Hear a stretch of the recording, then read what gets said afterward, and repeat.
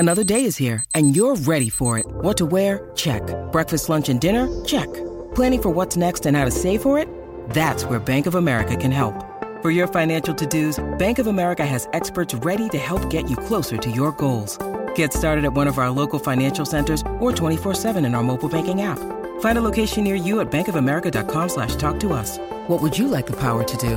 Mobile banking requires downloading the app and is only available for select devices. Message and data rates may apply. Bank of America N.A., member FDIC. When you need mealtime inspiration, it's worth shopping Kroger, where you'll find over 30,000 mouth-watering choices that excite your inner foodie. And no matter what tasty choice you make, you'll enjoy our everyday low prices, plus extra ways to save, like digital coupons worth over $600 each week. You can also save up to $1 off per gallon at the pump with fuel points. More savings and more inspiring flavors make shopping Kroger worth it every time. Kroger, fresh for everyone. Fuel restrictions apply.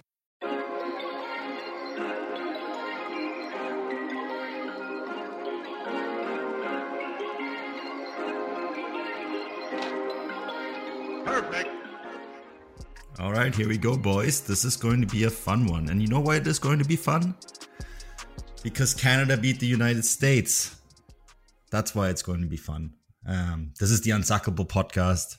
And I'm your host, Manuel Fehden. And I'm really looking forward to this show. And I'm really looking forward to talk to Filippo. I know we did a post-match on your, I think it's YouTube channel. Don't even know where the stuff ends up these days. I'm too old. But that was a bit more sober or sombering. But Filippo, we have to talk about this game. Does a 0 2-0 for Canada. You had this coming, buddy. I like to live dangerously, Manu. I did that all of 2021 against Mexico fans. But unlike Mexico or L3, Canada isn't finished. L3 is, so I'm sorry to the Mexican listeners, but yeah, Berhalter ball didn't work. John Herdman outcoached him once again. Canada was efficient, found a way to win. I'm sure we're going to talk about a little bit about that game, but yeah, I have to take this L this time, but I'm not apologizing to Canada. It's a great rivalry that's just getting started. It's just getting started, and don't worry, guys, you won the battle. You guys haven't won the war yet. Win a trophy. I love that you still have a fighting spirit. And Adrian, we did promise to be nice to him. And I think we are going to be nice to him. But he will have to live with this for a little while, eh? Yeah, he absolutely will. He is the Icarus of this podcast. He flew a little too close to the sun with that 2-point prediction for Canada during this window, I think. That was a brutal mistake. It was a brutal mistake. And, you know, he hasn't necessarily been bad with predictions in the past, but that is absolutely a howler. So it's unfortunate, Filippo. We do get a little bit of glee from your pain on this occasion simply because of that reason. But hey, man, I'm sure that we'll go to battle again very soon. Oh yeah. Don't worry. The U.S. will top. And also remember, in 2021, the U.S. did top Canada. It was a win for the United States and a draw. But now you guys got the best out of us for this one. Congratulations on the win. I'll give you guys that. But we move. Yeah, but we're not moving too fast because we do need to talk about this game. And Adrian, we both went on Filippo's channel and we got to hear them moan and complain about all the wrongs with this team. So if you want to live that, sure, go there. But let's praise Canada here for a moment. And make no mistake, this was not pretty. It was about as ugly as a win as you can ever get. But it was still a tactical masterpiece, wasn't it? Yeah, absolutely. And that's one of the things that you keep on sort of seeing being echoed on social media or in comments or whatever is that, you know, oh, Canada won playing like cowards at home. But these people just don't understand that you can still be in control of a game while giving possession to the other team, because clearly Herdman and his staff identified that the States very much struggle in the attack. They're going to try and cycle it to the wing, and then they're going to try and throw it into the box. And Borjan, Vitoria, you name it, Miller, whoever, was always there to meet it. And so, yeah, surrender possession to the United States, knowing that they have been struggling and haven't had much, productivity in the attack recently. Now, of course, Canada didn't have everything perfect, that's for sure. It wasn't a perfect execution of the tactics, I would say, because like you brought up on Filippo's channel, there was a lot of moments where that transition, and I think this is where we're missing a guy like a Hutchinson or a Eustachio, that transition from defense to offense was a little bit brutal at times. A lot of wayward passes, a lot of just hoofing it up, that kind of thing. But in the end, sit back, invite the pressure from the US, hit them in transition, and it worked, and you can't complain. And, you know, I do say there was some loose passing, but that first goal was beautiful. And Filippo, have your say now. Yeah, again, what many of the United States fans need to understand is I saw a lot of people saying that Canada just bunkered and that's how they just played a low block. Well, here's the thing. The way Canada plays, it makes it seem like the opponent is dominating the game, but that's not the truth, right? For the Twitter tacticians that love stats, Canada beat the U.S. in expected goals, for example. So the whole thing of dominating possession, sometimes it may look like you're dominating the game, but it doesn't mean you truly are. And as a Palmeiras fan, which Adrian knows very well, Abel Ferreira is known for playing very similar to John Herdman right there. Soak up the pressure, let the opponent dominate, and try to kill them in a counter or on one of their mistakes. And we saw that in the Libertadores final, where Palmeiras literally scored off a counter early in the game, a long ball that they was able to score, and off a mistake from Andres Pereira, former Manchester United and Flamengo. And I saw a lot of resemblances there with Canada. And remember, Palmeiras won 2 Libertadores playing that way, getting, quote me on that, quotation mark, being dominated. But it's just a philosophy of soccer. It's a style of play. It works for Canada. Herdman knows it, and it has been working. How do you question that? I mean, Honduras also had more possession in the game they faced Canada. That's something that not many people are talking about. And Canada still won 2-0. Yeah, I think that the Honduras game was cleaner, though, by Canada. I did, like, the one criticism I have, and it is because Eustachio and Hutchinson were missing, was that they maybe were not, the passing was not great. And if you're a little bit more clinical, I think you win this game by more. If you're more clinical in your transition game, as I said on the channel, right? But it also reminds me, it's the second time really we've seen a performance like this at Tim Hortons field. It was very similar to what Pacific FC did to Forge FC in the Canadian Premier League final, Adrian. Sort of saying, okay, well, you're the dominant team. Here's the ball. Good luck. You can have it.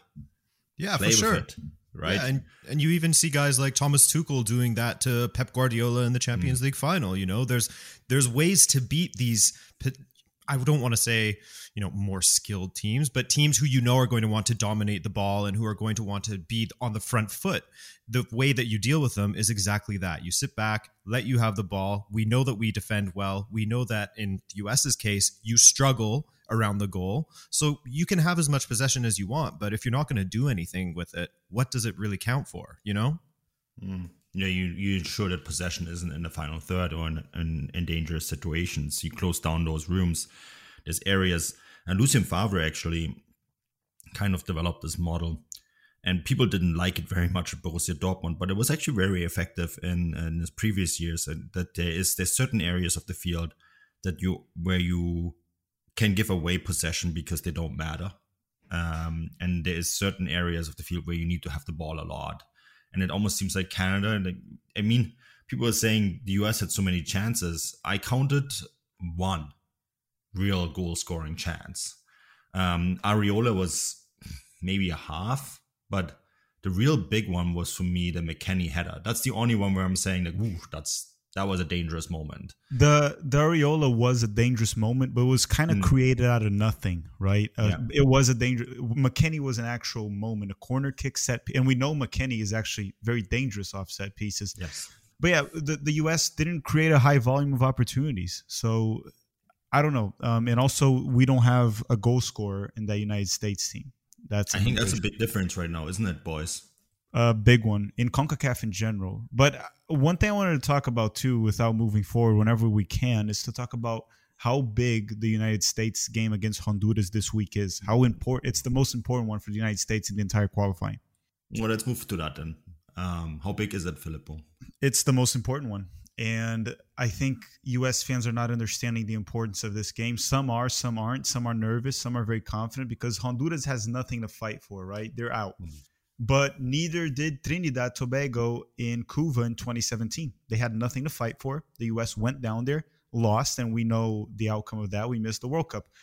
But what happens with this game is for the next window, the top 5 teams are fighting for 4 spots, where Canada is pretty much qualified at this point. So it's essentially U.S., Mexico, Panama, and Costa Rica fighting for those 3 other spots, where one of them is the Interconfederate playoffs. The United States has the toughest window of them all. We play Mexico away, we play Costa Rica away, and we play Panama at home. So we play all 3 opponents that have something to fight for, and 2 of them are away. And American fans know that we really struggle against Costa Rica away. Mexico away is always a problem. And Panama at home, who knows, right? You could have Jassy Zardes score an own goal again, for all I know. So this window is very tough. If we don't finish this one right now with 21 points, we'll go to the last window probably needing 2 wins out of 3 to finish top 3. It's going to be rough under Greg Berhalter. So tomorrow's game is key. And don't forget one thing. If the United States gets to the game against Costa Rica needing to get points to qualify, how is that pressure going to build up on these players? We already missed the last World Cup against an easier opponent. Trinidad was easier than Costa Rica away. What's going to happen with this team? I don't know what you guys think, but I think pressure is going to build up very, very highly if we get to the Costa Rica game, the very last one, still needing points. It's going to be dramatic, and players might shake. It might not be good. So the United States has to win this game and then probably win against Panama at home, and then we're set for Qatar. Otherwise, yes, we are in trouble. Yeah, it certainly feels like that, especially since the mindset around us team seems to be very negative, right? And that's very a big one. It's total polar opposite of what's going on at the Canada camp, Adrian, where I don't think even a loss would bother this lot, because it's just so much positivity. And we're going to El Salvador. We have to remember we still need to beat El Salvador. At least get a point. I think that's the bare minimum, right? That's going to be an important one, I think, too, to just kind of put a cap on this. Yeah, definitely, because El Salvador isn't necessarily a pushover, are they? They've been playing pretty decently. They gave the U.S. a pretty difficult time. And yeah, I mean, yes, the vibes are great for Canada. You see it in every single piece of media that's sort of released by Canada Soccer, that this is like a true team, which you don't always see in international football. This is a true unified team. I don't know if you guys saw the video even of, it was Junior Hoylett when he got that nutmeg towards the end of the game and he went on that little run. And you can see the entire bench is on their feet. Everyone is standing, getting into it. Everyone is rushing to celebrate every single goal. The bench empties every single time. It's just the unification of this team recently has made them almost feel sort of like an unstoppable force, in that if they were to take a loss, I don't know that they would necessarily rock their mentality at all. It doesn't feel like it would be fatal to the momentum that they have at this moment, because like you said, at least just getting a point away to El Salvador, coming off of this high against the United States, winning 2-0, that's great. It wouldn't surprise me in this cruel game if we went down to El Salvador and then ended up with a draw, or dare I say a loss, but I don't really see a loss coming. But yeah, and I think that it would be great to get that win and to all but secure qualification, because in the next window, away to Costa Rica, at home against Jamaica, and then away to Panama to close things out. So it's not going to be an easy final window there. Yeah, I agree. And maybe my final thoughts too, before we move on to the transfer window, because we have a lot to discuss there as well. It'd be good to get a win against El Salvador, because with 25 points, you're not officially qualified, but you pretty much are. And that gives you 3 games to experiment a little bit, try out some guys, give some playing time to some players. And I think that's a useful thing to have, to give players a chance to play games, meaningful games, because they are still meaningful, right? Rather than friendlies that are not really taken that serious. So I think getting a win against El Salvador and almost putting a cap on it be great. But boys, I want to move this on, because we have some transfer to discuss. Transfer deadline day. I'm so glad it's done, guys. I think I slept like a grand total of 6 hours from Friday to yesterday, and then even last night, so wired. Started my day, I think at 2:30, and it finished at some point at 6 or 7 Pacific time. It was a very, very long day, and it's done. And before we started the show, you guys asked me about some of the articles and I couldn't even remember because it felt like it was such a blur. But we want to talk about a few of the things that happened in this window. And let's start with the South America guys first, Filippo. This was not a deadline day deal, right? But it is one that is something that we have to keep an eye on. And you want to talk about this Palmeiras kid, Endrick. Yeah, because I've been talking about Endrick for a while, at least a couple weeks. And ever since he started to get more media attention, not because of me, but because of himself. And he's starting to get linked to Real Madrid and I think some other European, Barcelona. And this could be the next Brazilian transfer, somewhat like Vinicius Jr., where someone pays 40, 50 million for a kid out of the Brazilian academy. And this actually might be the biggest Brazilian talent since Neymar. He looks more polished. He looks more ready and more talented even than Vinicius at Real Madrid. He's a lefty attacking midfielder / center forward, more of a center forward. And the kid is just a goal scoring machine. And he helped lead Palmeiras to win their first Copinha, which is the Copa São Paulo that we talked about when it started early January here at the podcast, which is the biggest U20 tournament in Brazil and possibly one of the biggest in the world that Neymar had played, Gabriel Jesus, many Brazilian legends had played in it, Ronaldinho in the past. And this kid just balled through it and helped Palmeiras win it for the very first time. And I mean, Palmeiras recently just produced Gabriel Jesus. This kid is ahead of it. He's a major talent. The potential is huge, and we got to keep an eye on it. So don't be surprised if you see in a year from now or so, Endrick from Palmeiras heading to a Real Madrid for a freaking fee that is just complete nonsense, because it's probably worth the risk, especially after Vinicius Jr.'s investment is finally paying off. They might go to risk it, but it's just a player to keep an eye on. We wanted to mention it before mainstream media mentions it, just to let everyone know we are keeping an eye on him. He's 15. Yes. His dad, by the way, just add one thing. Flamengo has been trying to get him out of Palmeiras because he technically can't sign a professional contract with Palmeiras till he turns 16, right?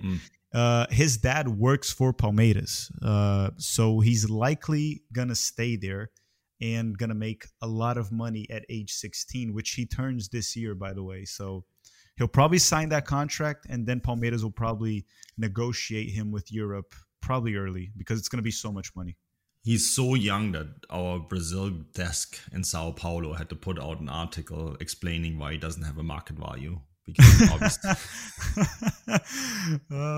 what is going to be? It's going to be crazy, right? How do you put his market value? Because he's 15. He's 15, and then Madrid pays like 30 million for him out of nowhere. Yeah, it's going to be. He's going to get a market value too. We had a similar situation with Yusufu Moukoko at BVB, and then at 16 he got his first market value, and I think it was 8 million euros. But it's hard for these young guys, right, to put a value on it. So yeah, stay tuned with that one. It's going to be an interesting one. I'm not in charge of this. The Brazil desk does this, and it would be interesting to see how they're going to handle this, because it is a difficult one to put a market value on it. We have a bit of a better idea when it comes to market values about another guy, though, Filippo, and that's Julian Alvarez from River Plate. He is going to Manchester City. The deal is done now. It was an 17 million euro transfer, plus bonuses, etc. So pretty much hit his market value that we had, which was 20 million. And but he's staying at River Plate until the summer and is going to move to Manchester City then. Has some implications too, because River Plate are in on Tati Castellanos, who we of course know from New York City, right? And they are in negotiations with him as well. And a couple of other teams are in it. Palmeiras are in for Tati, Filippo. Mm-hmm. And so is Internacional. So there's a few clubs still interested, but they're one of them. But, you know, it's going to be interesting to see how they're going to react to the fact that they still have Julian Alvarez till the summer. If they're going to bring in someone now or wait, and that will have implications on other deals.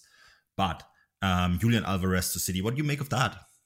So, very talented player. Last season, I believe he scored in almost every single game for River Plate in the Argentine League. I've seen him more at the Copa Libertadores, which this past season he wasn't too good there for River Plate, but previous runs he was pretty good at a young age. Very technical player, can play in the wing, can play as a center forward. I've thought to see that he has been more successful playing as a center forward, a very technical one. I'm interested to see how he's going to transition into the Premier League and into Pep Guardiola's system. But I think he's going to be pretty successful. And I think Adrian actually made a video about it on his channel, which I still haven't watched. And the guy that he brought in is definitely better to talk about Julian Alvarez because he talks about him so much, which is Fede. Adrian, bring us what you got on Julian. Yeah, so Fede gave me the lowdown, man, and it sounds like Julian Alvarez is going to be actually a pretty decent fit because what Fede was saying was that he plays in a similar sort of system already to that of Pep Guardiola's under Marcelo Gallardo. So he sort of plays that a very fluid, if you look at a 4-2-3-1, he plays a very fluid front four, right? So he can play either as the striker or as the center attacking mid or on the right or the left, and everyone sort of flows around and aren't really hinged to a particular position. And Alvarez has really thrived in that. So as far as a system goes and getting used to Guardiola's, he's at least familiar. It's not going to say that Gallardo's is exactly the same as Guardiola's, but he's at least familiar with it, right? He's not going from like a Simeone type team to a Guardiola type team or something like that. But yeah, I think that it's very much, there's a lot of misinformation out there because everyone was saying, oh, he's the next Aguero, he's an Aguero regen, but he's not really that kind of player from what I've understood. He is, actually what Fede said was that he almost reminds him more of a Thomas Muller type. In that he can sort of play in the spaces and he draws players and he's good at distribution and an excellent finisher, as you mentioned. So I think that he's going to be a good fit. A lot of people are saying, okay, so I guess he's kind of closer to a Gabriel Jesus than he is to an Aguero. What do you think of that, Filippo? He's, from what I've seen, right, I haven't watched Julian as much as Fede, but I have watched Gabriel Jesus more than Fede because Jesus has come from Palmeiras and plays for Brazil. Julian, his playing style a lot of the times will look like the way Harry Kane plays, right?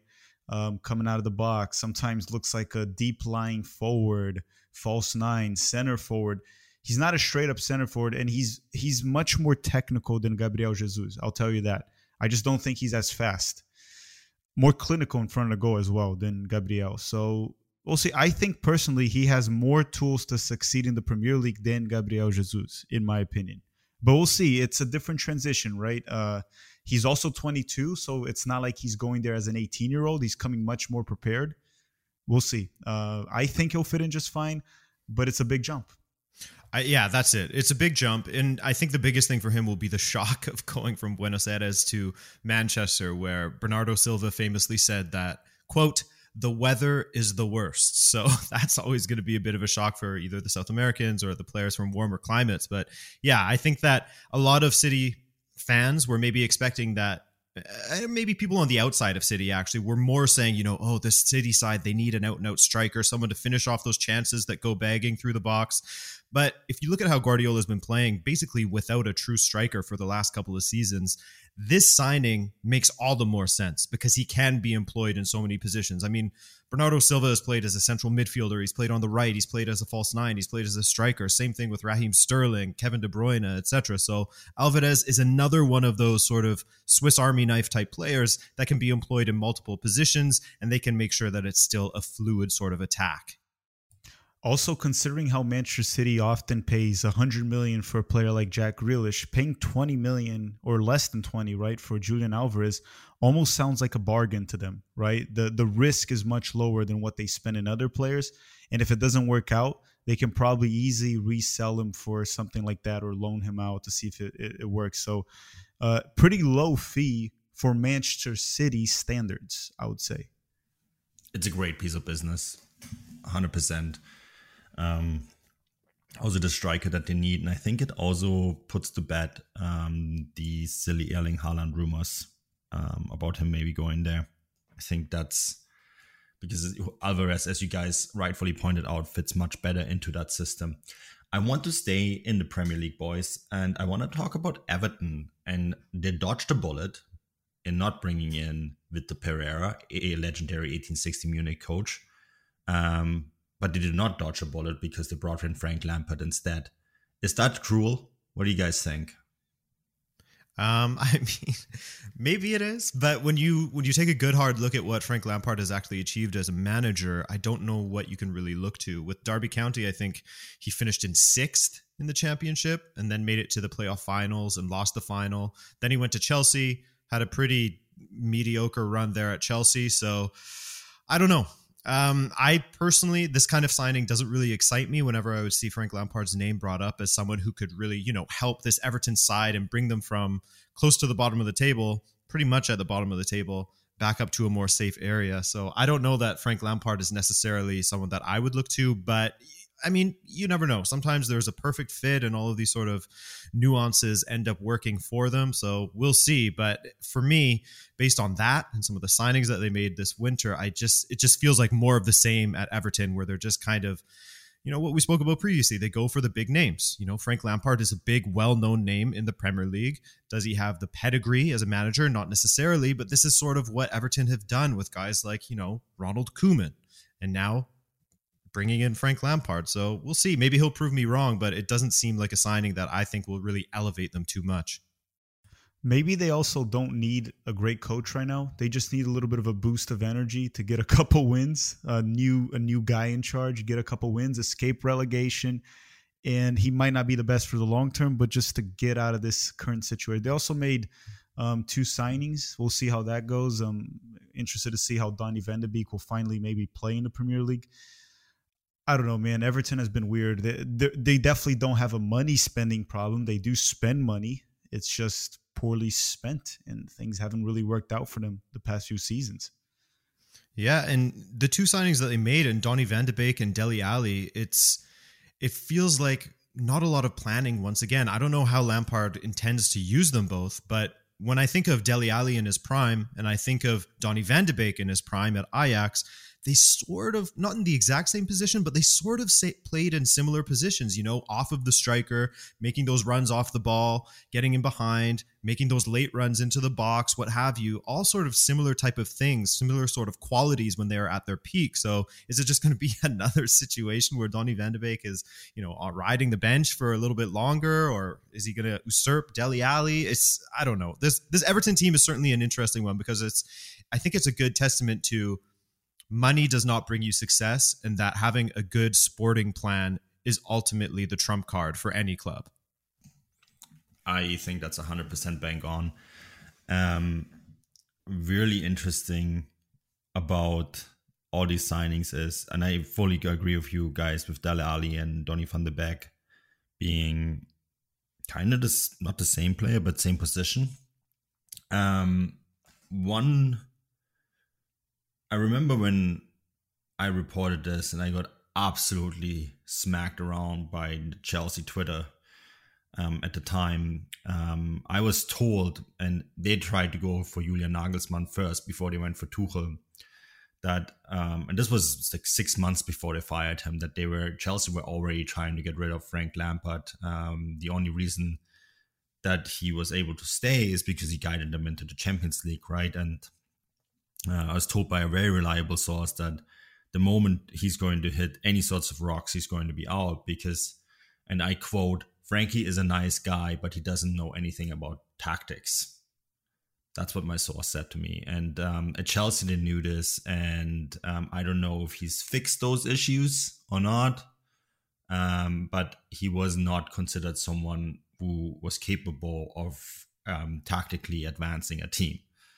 And that's a really brutal assessment. It's not mine. It's an assessment given to me by a source that was very reliable and turned out to be right. And so we'll see how that turns out.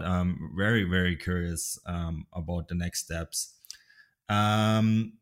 We should stay in the Premier League, guys. And I'm going to ask you about this. And don't worry, we're going to talk about Aubameyang in a moment because this is just so funny. But Bruno Guimaraes, Filippo, to Newcastle. I think it's a good deal for OL. They paid relatively little money for him and they got 41 million euros for him now. I think 8 million from Paranaense and then 41 million sold to Newcastle. What do you make of that deal?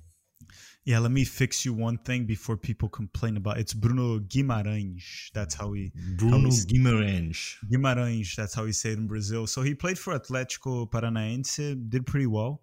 A team that does very well in cups at Brazil, by the way. Always making it to the Brazilian Cup final. Won the Copa Sul-Americana this year. So he did very well there. Then he went to Olympique Lyon, and I didn't really follow him there. He apparently succeeded there, just like Lucas Paquetá. And now he gets the transfer to the Premier League, and it's a big challenge for him. I'm pretty sure he's going to be one of the best players in that team. In the Brazilian national team, he's been in and out of the roster, not getting many minutes, but he's been in and out.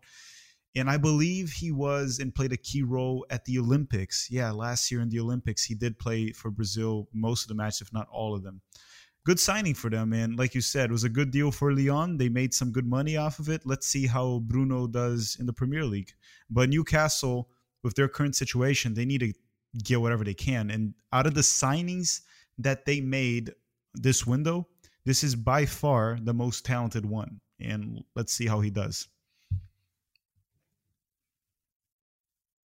Yeah, very curious as well. It just struck me as a really good piece of business by OL as well.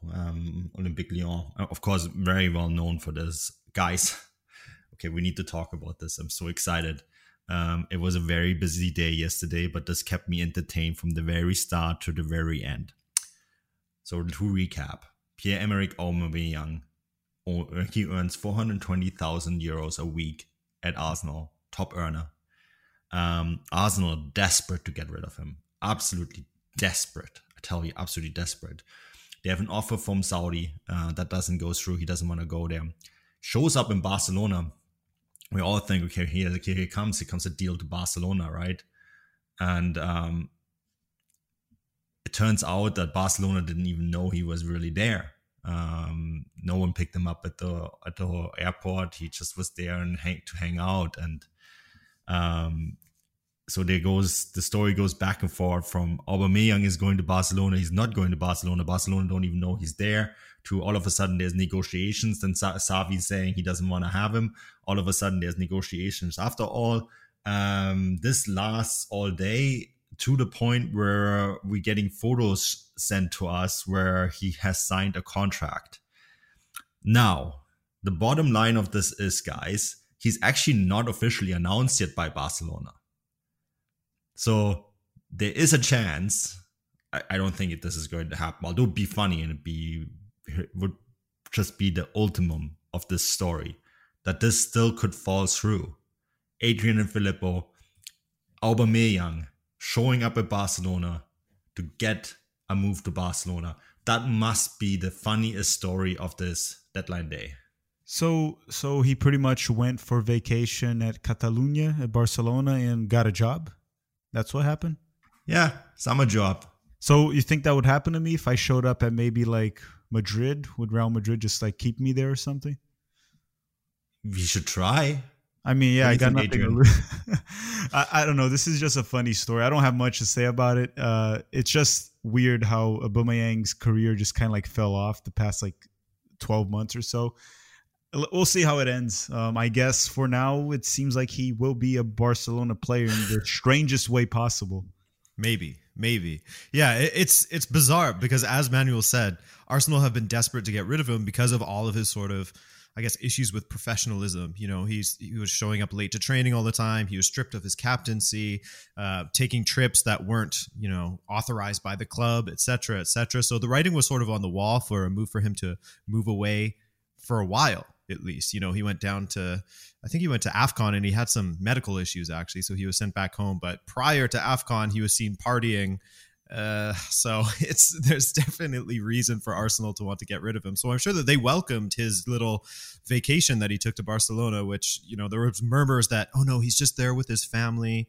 He's not actually there to get a job. But then he was actually signing Barca kits when he arrived at the airport alone. So it was the most bizarre. And to add to that even further, he now could potentially be playing with Ousmane Dembele, who he Sorry, I'm laughing, but it's just so brilliant. I know. So Ousmane Dembele was, persona non grata, get out of our club. You have to leave by the end of January. And now it could be that the same sort of situation, not to that degree, of course, at Arsenal, but the same sort of situation where Arsenal don't want Aubameyang. Now both of these players have found shelter at FC Barcelona. But we can say, and you can speak to this well, Manuel, that link up between Dembele and Aubameyang back in the day at Dortmund was pretty deadly. Yeah, on and off the pitch. It's it's incredible. I just sometimes the sports write stories that you can't make up, and this is one you can't make up. It's just unbelievable. Covering it was unbelievable as well. We had to rewrite and redraft text several times and update this story. I think it kept us busy, which is great. We waited late into the night in Hamburg. The poor guys in Hamburg, it was like 2:00 in the morning when they finally went home because they realized he wasn't going to be announced. Because we do a done deal text, right? When a transfer is actually announced, and we still haven't posted it. It's still in our database. It's not out. There is no done deal at this very moment. I think Laporta said they're going to maybe announcement at the end of the week. So let's see. But yeah, it's an incredible story. The Ousmane Dembele thing is going to be interesting. I mean, they were good together at Dortmund, but Aubameyang wasn't exactly the best influence for him either. And now you have those two party birds together at Barca. Can we talk about how low Barca has sunk here, boys, for a moment? Yeah, especially when you look into the past decade. They were so successful. They're coming out of that Pep Guardiola, Messi, Iniesta era, Xavi, and then now it's just it's almost like a meme club like Arsenal. It kind of fits that Aubameyang is going from Arsenal to Barcelona, right? They're kind of like in the same vibe of the era. It's just crazy. I've never seen because Real Madrid also declined a bit from that Ronaldo peak era, but Real Madrid is still very competitive and with good prospects and players emerging. But Barcelona I've never seen someone just go down that hard. Besides AC Milan, I guess. AC Milan kind of took a hard hit from one season to another when Kaká left. But man, it's just, I don't know. It's weird to see Barcelona in this state. What do you guys make of their transfer window, though? So let's say they do get the Aubameyang transfer, and they also added Adama Traore and Ferran Torres. I mean, Adama Traore is one of those players who, as I said on Twitter, he sort of simmers and never boils. He always sort of threatens to be a very good talent, but he never really reaches that. His goal contributions are far too low, in my opinion, to be considered a very effective player. But I mean, first of all, let's sort of suspend any sort of rationale as far as how the financials are working at the club, because I just don't understand it anymore. I know they got that loan in, et cetera, but I guess debt is paid off by debt. But what do you guys think? Do you think that this is a team that is sort of building in the right direction with, the Ferran Torres, Aubameyang, Adama Traore kind of signings? No. Straight up no. No. This is a disaster. It's an absolute disaster. Adama Traore went there because he got better, but Barcelona got way worse. Yeah. I mean, I think that the one signing that really stands out is Ferran Torres, because he has proven that he is a good talent at Manchester City. I think that time under Pep Guardiola really made him into, because I think at Valencia, he wasn't necessarily a center forward. He was more of sort of a winger type player. I could be wrong, so someone can fact check me on that. But I think that he actually has come out on the other side as a better player. He's done well for Spain as well. I think that that's a very good signing. But when you look at Aubameyang, and what he has sort of done at Arsenal recently, which is very little as far as actual, effectiveness on the pitch. And then you look at Adama Traore, I don't really see where they're going with this. Maybe Xavi can be the one to unlock the potential that people seem to see in Adama Traore, but it's hard to see where they're going with this attack at the moment, isn't it? It doesn't seem to fit also. I don't know, man. I don't know what's up with Xavi, what his plan is. Maybe he doesn't have a plan right now. Also, they're spending money. which apparently they didn't have any left, right? But they're still able to spend money. I kind of like Manchester United. Barcelona is a topic I don't feel like talking about, so I'll just give it to you guys. I'll give it back. Their center forwards at the moment are Luke De Jong, Martin Braithwaite, and Memphis Depay. I hear silence. Like, that just sums it up. and Ferran Torres. He can be thrown in there as well because he'll be played as a center forward. Right. Okay. So maybe Ferran Torres, Luke De Jong, Martin Braithwaite, and Memphis Depay. Yeah, there's a couple of memes in there for sure with the De Jong and the Braithwaite. I forgot Luke De Jong was there. Yeah, I mean, I think that a lot of Barcelona supporters would like to forget that he's there as well, but unfortunately, he's part of the club. But I don't know. It's definitely a weird one. I think that Barcelona, they're kind of taking the scattergun approach as well when it comes to signings and just getting who they can to try and fix their attack because it's been failing so much lately. But whether they're doing that with these signings, it's hard to see. Besides Ferran Torres, at least. Unfortunately, he's part of the club. Should be Barcelona's new club slogan. I think that'd be very fitting. Hockey fans, DraftKings Sportsbook, an official sports betting partner of the NHL, has a no-brainer offer that'll make you a winner once any shot gets past the goalie.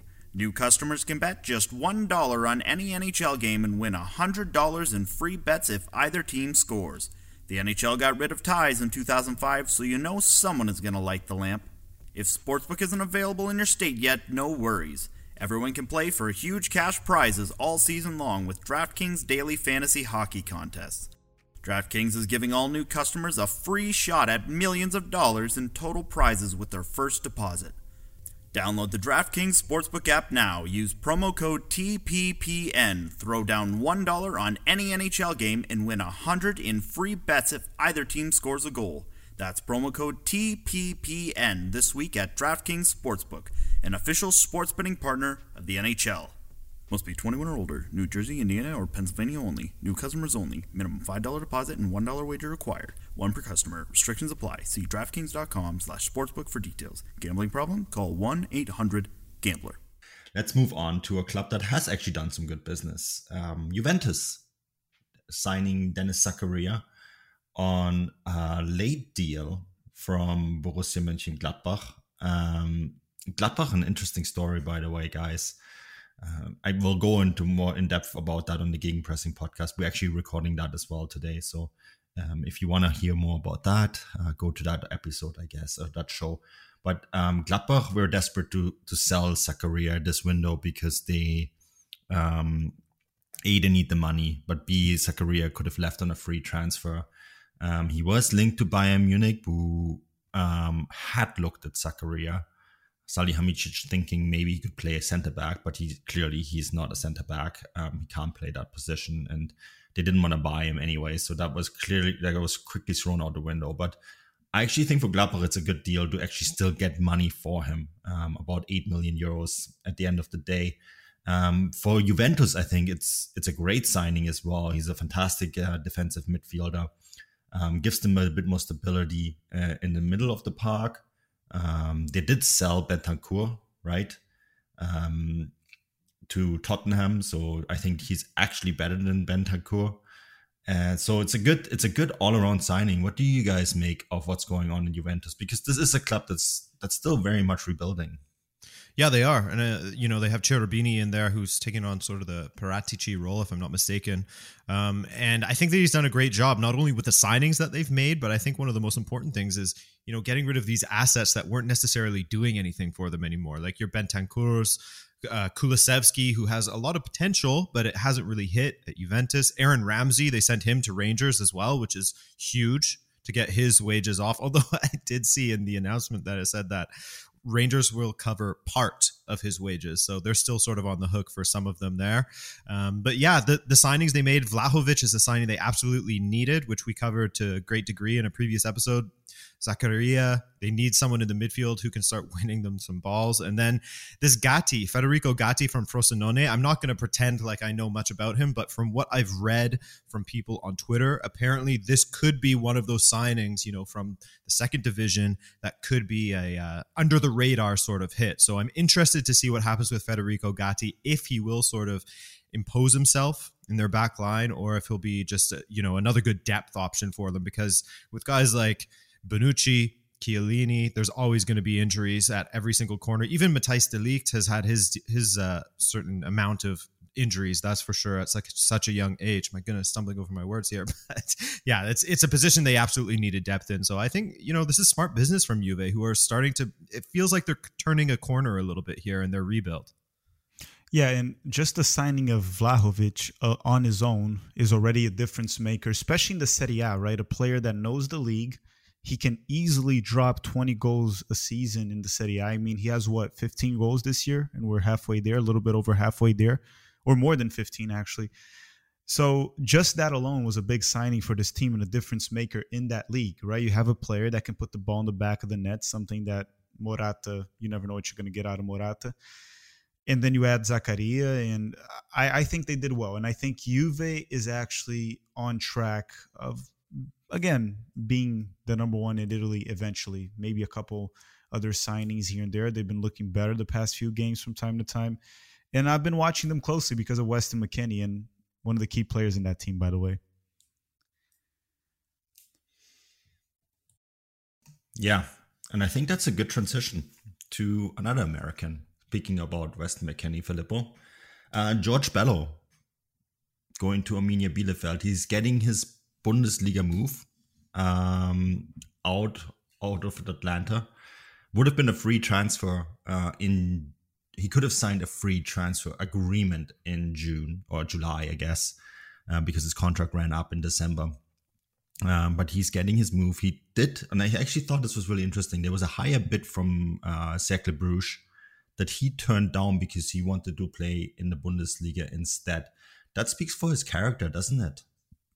Yeah, I mean, I'm always for players challenging themselves. Whether he made the right decision or the wrong, only time will tell. He would have definitely, going to the Belgium League would have definitely been a smoother transition than going from MLS to Bundesliga. But if you believe you're good enough, go for it. Congratulations to him.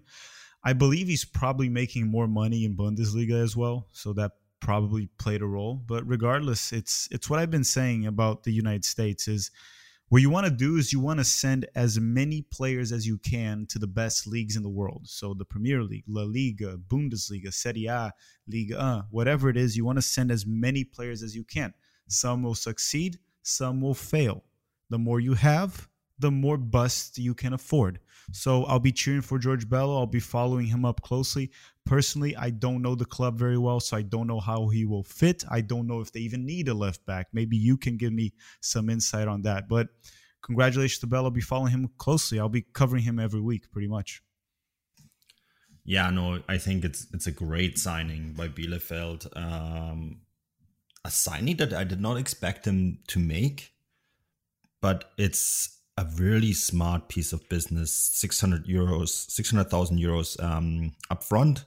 Deal can grow to 1.8 million euros when all incentives are met. Atlanta United retain a sell-on clause that's usual fashion. And I think they're going to make that money back. Arminia Bielefeld have been making some really good signings in regards of getting players in, developing them with an eye to sell them. And I personally think that he is going to be one. I spoke to a source, and that source said to me, they're probably going to make money on him as early as next summer because other teams will try to get him. As for how he will fit in, Kramer, the head coach, comes from the Red Bull system. He was a youth coach at RB Salzburg before he went to Arminia Bielefeld. Plays a really high pressure attacking style of game. His wing backs or left backs or right backs have to do a lot of work. I think Bello's work mentality fits quite well in there. Andrade has been playing there previously, but Andrade is more of a center back, so he's actually supposed to go back into the center back role. So I think Bello will fit in perfectly there. He will get tons of playing time. They will ask him to be very dynamic and fast and straightforward. And I think this is going to be one to watch. I think George Bello is going to be a hit in Bielefeld. And I think because of that, we're going to probably see him move on very quickly, which is probably what all sides want in this one, right? So yeah, and really, really interesting transfer. Guys, before we wrap this up, there's one other very interesting transfer that I wanted to talk about. And that's Dennis Undav. I don't get to talk about Germans abroad very much, but this one really stood out to me because he has been a top scorer in Belgium, 18 goals in 25 Jubilee Pro League games. A guy who played 3 years ago in Germany's third division for Meppen and secured a €7 million move from Union SG in Belgium to Brighton.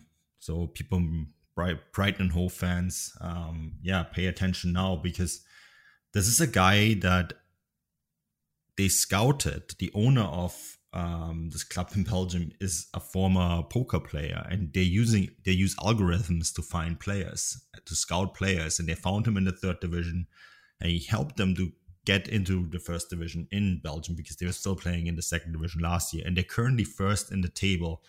In front of everyone, all the big guys, and he's been scoring goal after goal after goal after goal. And Brighton and Union SG have, of course, the same ownership, so this transfer was easily negotiated for next summer.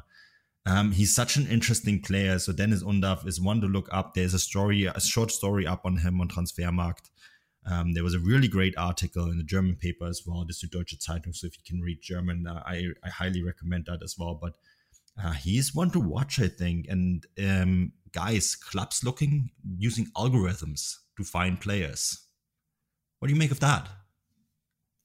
I mean, the first thing, this is the first time I ever heard of the story, and you mentioned it prior to us recording, and the first thing I thought of was Moneyball, and this is almost like a new approach to Moneyball.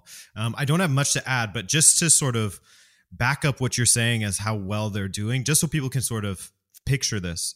USG is leading the league with 57 points. They are 9 points ahead of Club Brugge currently, and they have a goal difference of, I think, plus 36 with 57 scored, which is more than anyone else in the league. So clearly the algorithms are working, and it's definitely a team I'm going to be keeping an eye on because it's a team that we could see in the Champions League next season.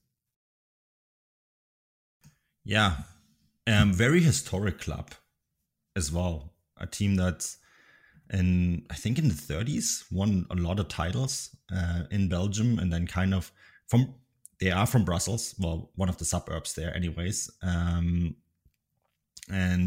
kind of in the shadow of RSC Anderlecht, right? But yeah, they've won 11 Belgian championships between 1903 and 1935. 1935 was their last one, and kind of disappeared after this, and now they are on the road, I guess, to a title. And remember, though, it's a little bit more tricky in Belgium to win titles because of the playoff system and all the stuff that they use. So, even though if you're first this far ahead, there is still a chance that in the end of the day, you don't win a title. But yeah, Union SG is a club to watch, boys. And this story is one to watch as well. So keep an eye on it. On that note, I think we're through. Guys, is there anything else you want to add before we call it a day? That's everything I wanted to talk about. I'm kind of done now with the Canadians. Congratulations for the win, everyone, but give me a break right now. You guys haven't accomplished much so far. We'll see you in the World Cup because you guys are qualified. You guys are set, in my opinion. Yeah, nothing to add there.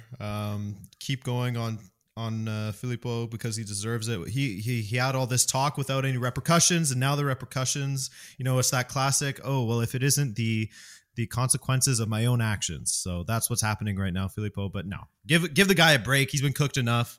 And, I think that the results speak for themselves anyways. And the table doesn't lie. That's for sure. Yes. And we were pretty nice to him.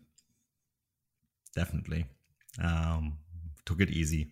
Could have been way worse. Good thing Josh wasn't here. I think Josh has some thoughts. But yeah, that's it. Thanks for listening once again. If you have a chance, please give us a rating. We want to want to make sure this podcast grows. So please give us a rating. Feedback. My messages are open on Twitter, my DMs. If you have a question, please send us a question. We'll see if we can answer it. And yeah, until the next show. Cheers and bye-bye.